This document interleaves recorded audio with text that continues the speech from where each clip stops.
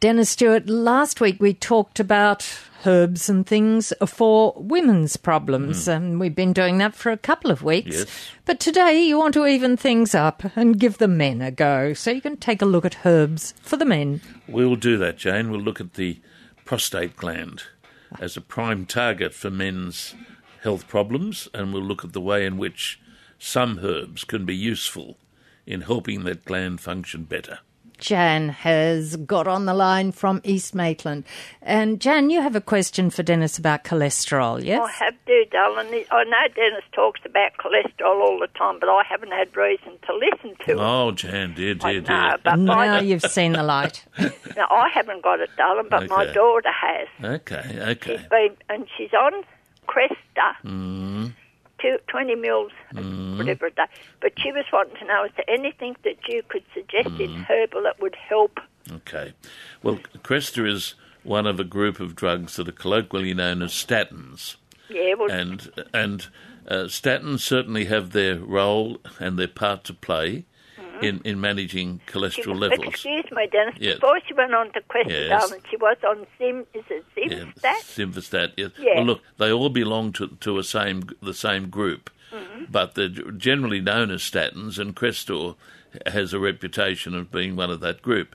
Now, I have a view on cholesterol and a view on statins, and I'll not elaborate on it, but I believe that before one goes down the pathway of using that medication, one should seek to exhaust some of the options that I believe are out there, which can, on their application, lead to some reduction in cholesterol levels. Now, let me say something here.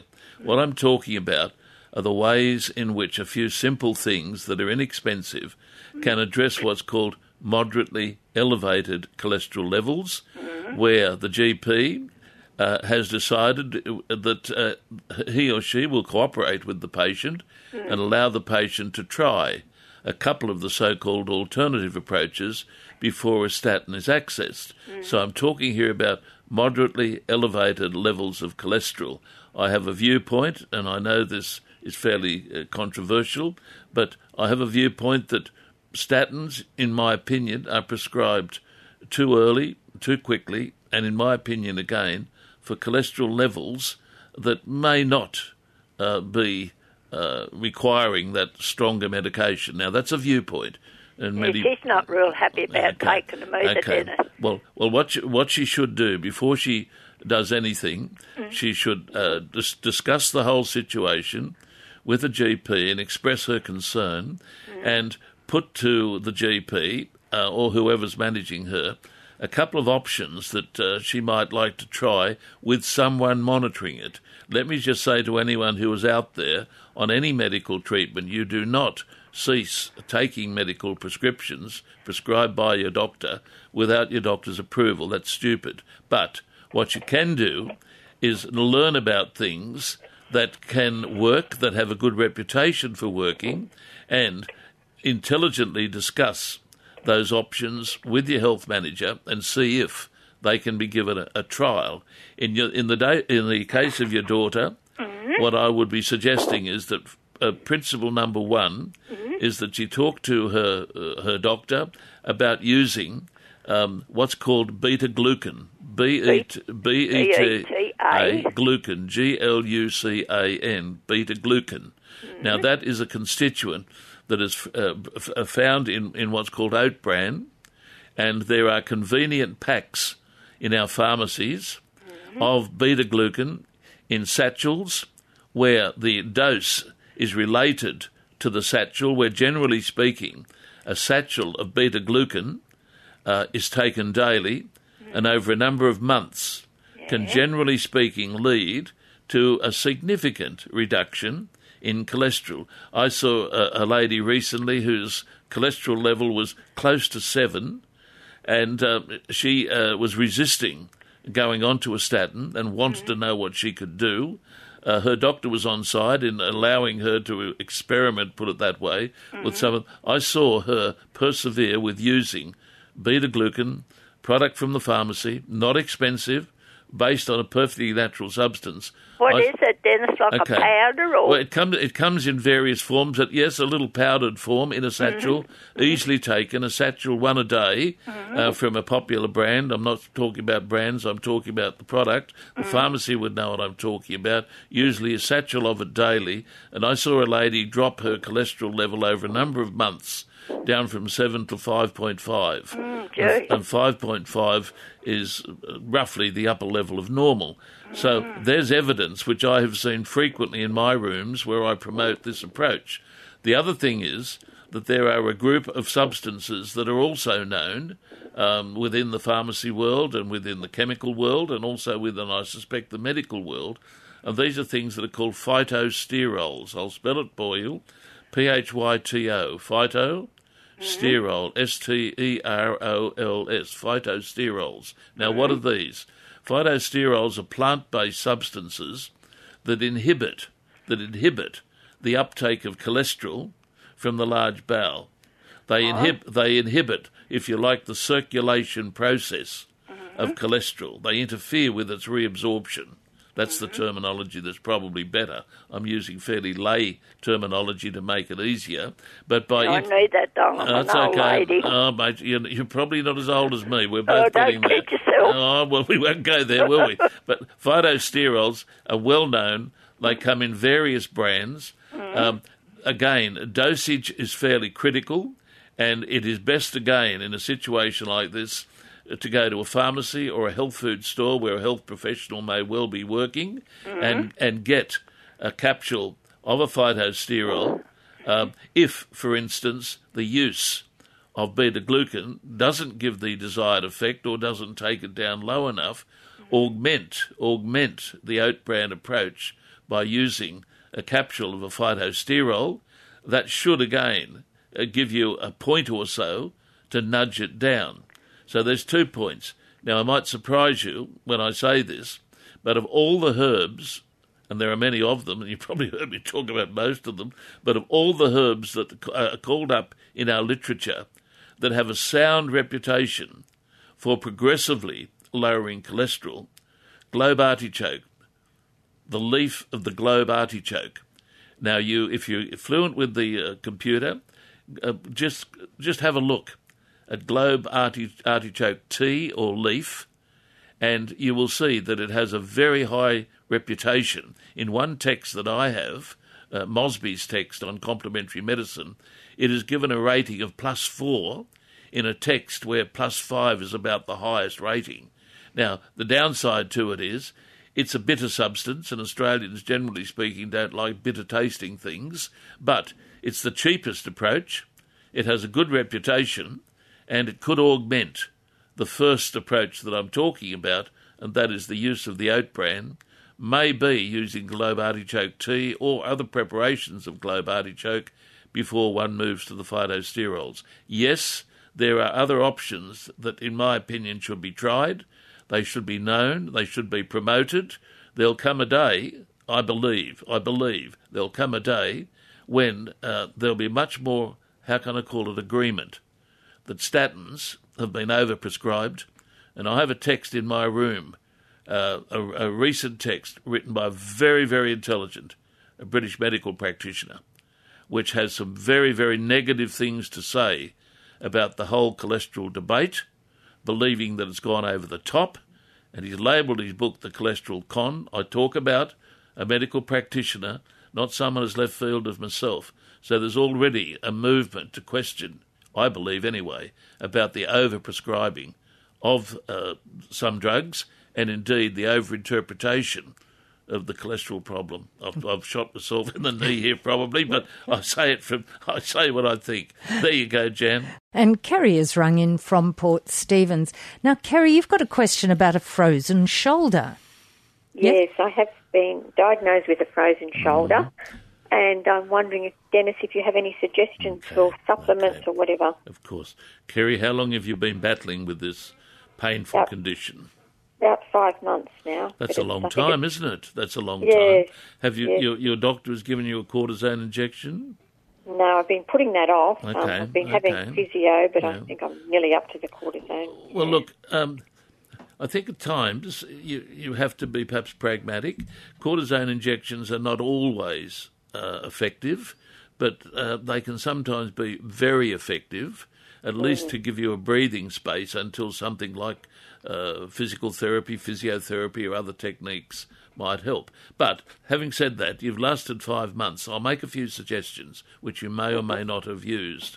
First of all, have you accessed acupuncture therapy? Yep.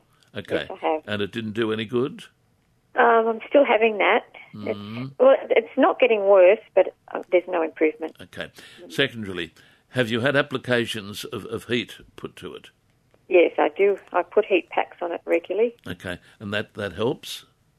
Yes, it does a little Okay. bit, yeah. Thirdly, have you had, as distinct from physiotherapy, have you had massage therapy? Yes. And has that helped? No. Okay. You put it this way, to use fairly vulgar language, you've been around the traps. I have, yes, okay. I'm trying everything. Well, look, what I would suggest is, first of all, you should seek through your pharmacy or your health food store a topical application based on arnica and the oleoresin of capsicum. Now, I won't mention brand names, but there is a very well-known brand that incorporates those two active principles. Now, those two herbs can be looked at in credible literature, and they will be seen to have genuine anti-inflammatory and mildly analgesic characteristics. Preparations based on arnica and the oleoresin of capsicum are used for sports injuries, all sorts of conditions associated with the musculature. The oleoresin of capsicum is the principle found in chili. But interestingly, that principle doesn't burn you to death when it's applied, because what the principle does is work on the transmission of pain, whereas arnica is much more subtle and its pathway activity is less well travelled. But put the two together in a topical application, sprayed on or rubbed onto the area, in my opinion, you could be missing a genuine benefit, keeping in mind, now this is important, any topical application, cream or lotion or spray, that incorporates these remedies must be worked with for about 4 or 5 days, even before you're likely to see the starting of the commencement, and there's a rationale for that. But once they start to kick in, to use the terminology, you must maintain it, because by maintaining it, you'll keep the momentum going, and that generally leads to a progressive subduing of the inflammatory activity, a loosening up of the shoulder, which then could respond better to some of the physical therapy you're utilising. Now, yes, it's a lack of movement. That's correct. Now, the other thing that and by the way, those preparations should reflect themselves in improvement in movement, which will allow then the massage therapy in particular. Let me emphasise massage therapy, terribly overlooked these days. A great therapy, the oldest of all physiotherapies was massage. Now, the other thing is get hold of a gentle but contributory herbal anti-inflammatory. Now, there are many of them, and I might surprise you when I say that at this late stage of my career, I have warmed to preparations of willow bark. Yes, it's the oldest of the anti-inflammatory herbs. It's the mother or father of all anti-inflammatory understanding, and a willow bark tablet or capsule, or even a willow bark tea, taken regularly, could contribute a genuine, mild anti-inflammatory benefit, which, working with some of the other approaches, could see this thing speed up. I would be going for the topical application plus a preparation of willow bark either on its own or augmented by other preparations. It might interest you to know this, and listeners would be interested to know this. In the Second World War, in Germany in particular, when pharmaceutical drugs were very difficult to get hold of, a lot of medical practitioners and pharmacists and lay people were accessing willow bark. and they blended it with another European herb called silver birch. Now, I happen to have a copy of a text written by a Dr. Whelan called Rebuilding Health, where he testifies in the back of that text that the success of willow bark, admittedly with silver birch, in filling the gap, if you like, for many people who otherwise would not have been able to maintain their mobility during a war where pharmaceuticals were being lost left, right and centre. People survived in Germany on willow bark, either on its own or with silver birch. Try that. It's not expensive. It's not expensive, safe, and I would be surprised if you didn't get a benefit. Oh, well, that's good. Thank you, Dennis. I'll try those. Yeah, give it a go. Well, you've got everything to gain and not much to lose. Debbie, what I was talking about was a preparation or a number of preparations, topical preparations that incorporate the herb arnica and also what's called the oleoresin of capsicum. Now, capsicum or chili contains a number of principles. One of those principles is an oleoresin which is extracted from chili, and it becomes a very useful agent for subduing pain, and we know how it does it.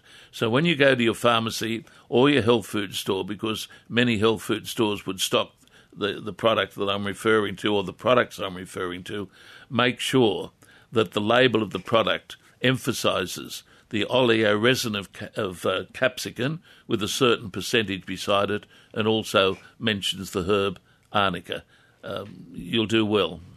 And thanks you for your call. Now, your topic, which was herbs for the men, Fred has brought that up, and Fred's rung in from Waratah. Now, Fred, a question about prostate, yes? Yeah. Hello, Fred. Good day, sir. Mm-hmm. Hello, Fred. Hello, sir. I've had prostate problems for quite some time. Yes. And I had an operation done, what do they call it? I've forgotten what they call it now. But that proved wasn't any support either. So I just wondering if there's anything you can suggest. Fred, I've had a little bit of difficulty understanding what you were saying there. Were you saying that you had an enlarged prostate? I'm taking prostate complete now. Tablets, but they're no good neither. Well, now, first of all, let me talk to listeners about the prostate, and then I'll come back to you and give you a few bits of information that might help you. The prostate gland is part of the male reproductive system. To put it loosely, it sits at the bottom of the bladder and wraps it round what we call the urethra. Males, if you're a male, you've got a prostate gland, or you're born with a prostate gland. Unfortunately, the majority of males will have some prostate gland problem during their life. There are 3 conditions of the prostate gland which males are likely to experience. The first one is called benign prostatic hypertrophy, which is commonly known as enlarged prostate gland. That is a very, very common scenario, and one writer on it, Jeremy Hammond, made the statement that all men, almost all men, in their middle or old age will have benign prostatic hypertrophy. Before I come back to that, which is probably what you have, Fred, there is also another condition called prostatitis. Now, that is a medical condition. Both of these conditions are medical, but prostatitis particularly urgently requires the attention of your GP or a urologist, because that essentially means the prostate gland is infected or inflamed and can create very serious uncomfortable symptoms. That is a medical condition, and any level of it should be managed medically. It's not an area where complementary medicine has a lot to offer. The other condition of the prostate is what's called prostate cancer. Now, a lot of people sort of falter at that and live in fear of it. And sure, it's a condition that no male look forward to, but most prostate cancers even if they're diagnosed late in life, tend to be contained within the gland itself, and very frequently the urologist will counsel the patient on the fact that, look, at your stage in life, particularly at elderly stage in life, you've got a prostate cancer. It's contained within the gland. It probably won't kill you. You'll probably die with it. Have it monitored by me or a GP, but particularly the urologist. Prostate cancer does not necessarily, or in most cases, is not associated with enlargement of the prostate gland. But having said that, any prostate condition, particularly as we get older, should be monitored, checked by your GP or, if necessary, a urologist. But getting back to what dear Fred was talking about, it sounds as though, Fred, you have the most common condition that most males can look forward to, and that is enlargement of the gland, which brings with it a number of unpleasant symptoms. And usually those symptoms are things like, for instance, urinary frequency, wanting to do a pee very, very frequently, what's called nocturia, getting up a lot at night to have a pee. The stream becomes not as good as it was, a bit difficult in getting it started and a bit difficult stopping it.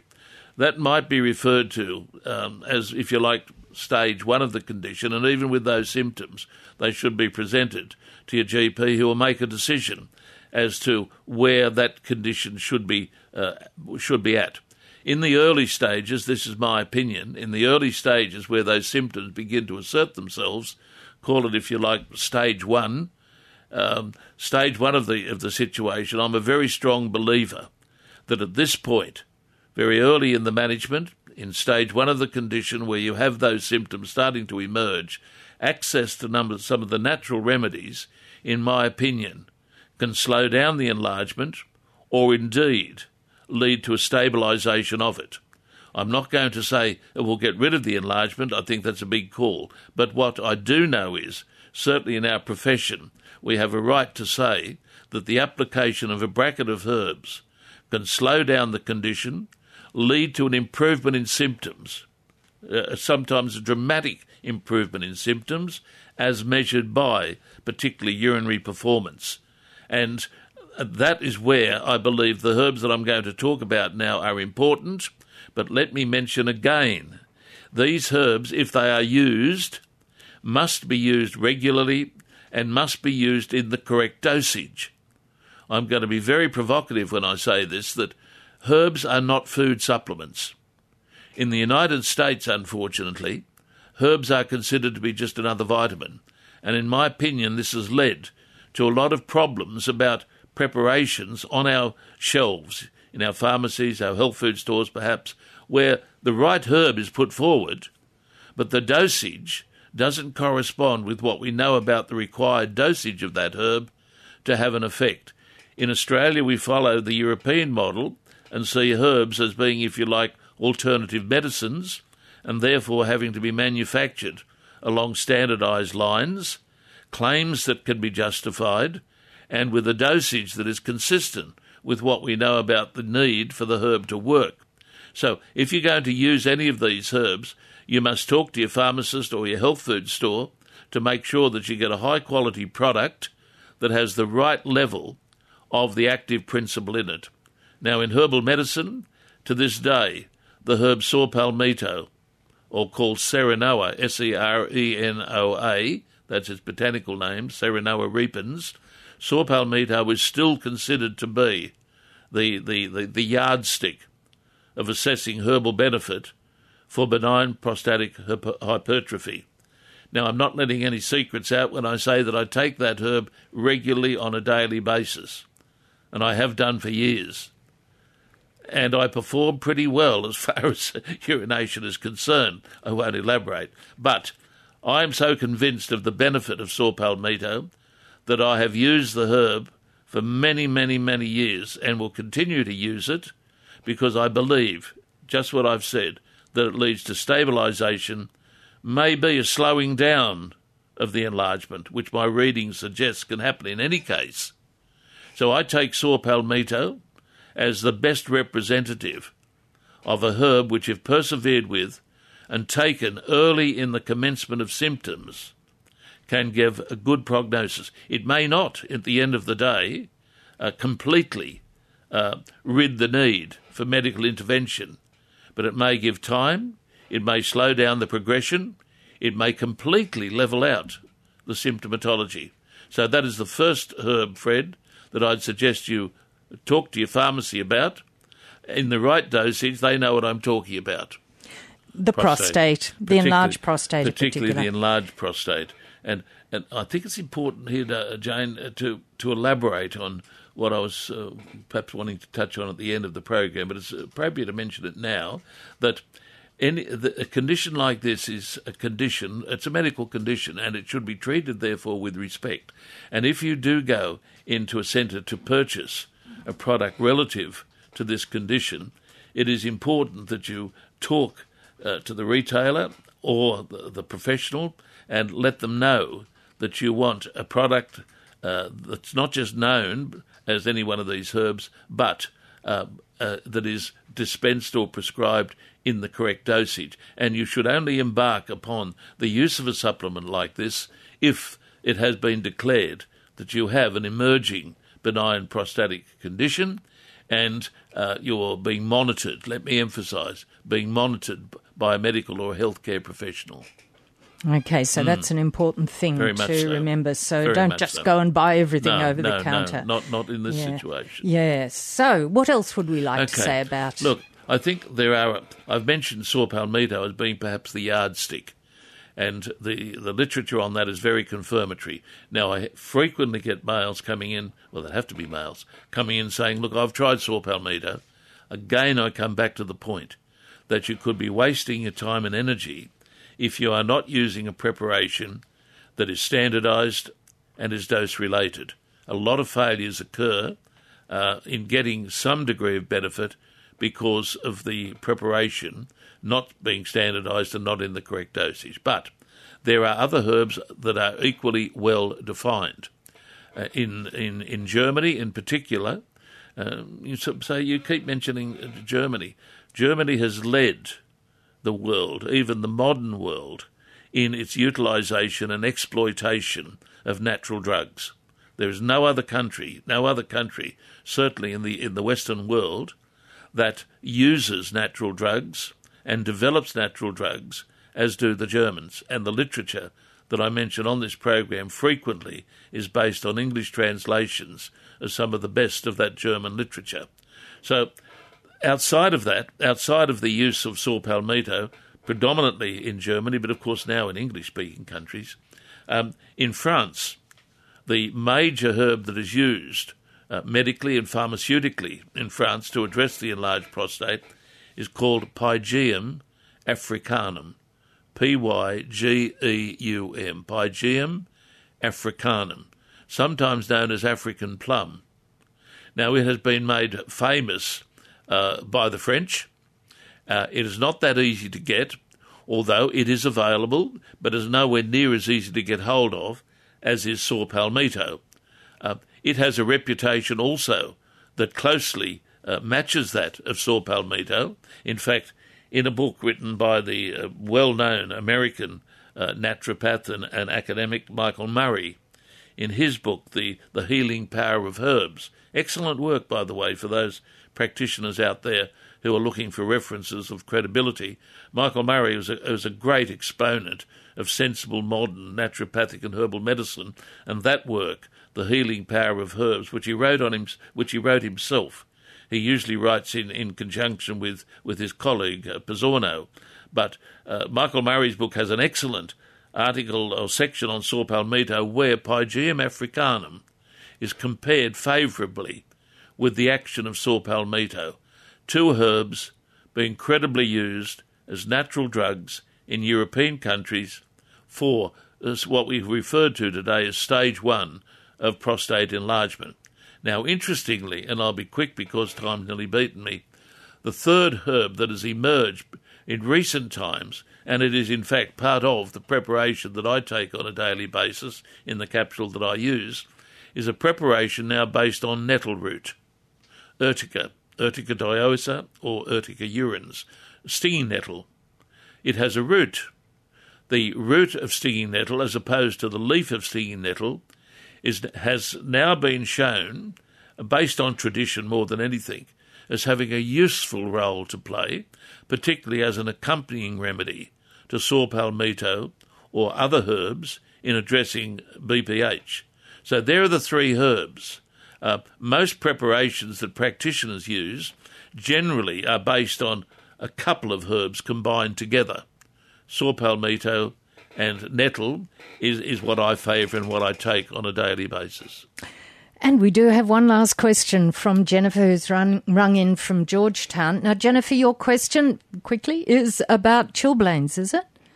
Yes, I have a 28-year-old daughter who has been diagnosed with a compromised immune system. So just this last winter, she got chilblains on her toes. Now, she's never had chilblains before. She's also had chilblains on her nose. Dear. So if she comes out from a warm environment to a colder environment, her nose instantly goes blue and purple. Oh, dear.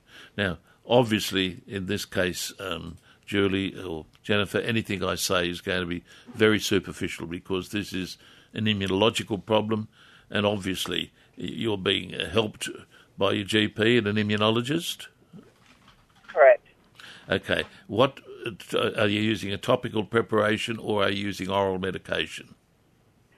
Just when it happens, we're just putting some chilblain cream on it. Now, yesterday we had that sudden drop in temperature. So when she came out from work, by the time she walked over to the car, her nose was quite blue, but we just put her jumper over her nose and it warmed it up and then it kind of became okay.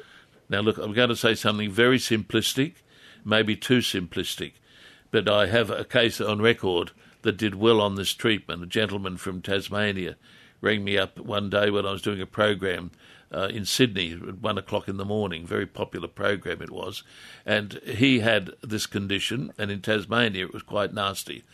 I just suggested something simple to him. I said, look, try taking regularly on a daily basis a couple of capsules of ginger. Ginger is what's known in our trade as a circulatory stimulant. It promotes normalisation of circulation to areas that are otherwise compromised. Ginger is safe, it's harmless, it's economical. It may do nothing, but it might do something.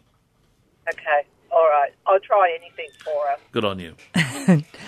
Thanks for your call, Jennifer. And we've just got less than a minute to go, but it is really useful hearing about herbs that will help the men as well. And I'm sure the men have, and you're definitely a balanced personality. I'm very, very balanced. I wanted everyone to know I've got as much time for our own health problems as I've got for anyone else's.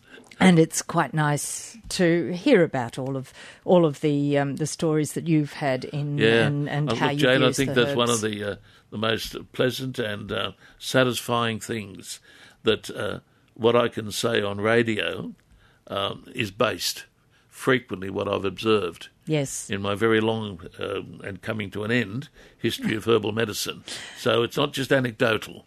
These are things that I've definitely happening. Well, that's Health Naturally for today. Thank you, Dennis Stewart. Thanks for listening to this podcast from 2NURFM at the University of Newcastle. Topics range from gardening to health, well-being, pet care, finance, business and travel. You'll find them all at 2NURFM.com.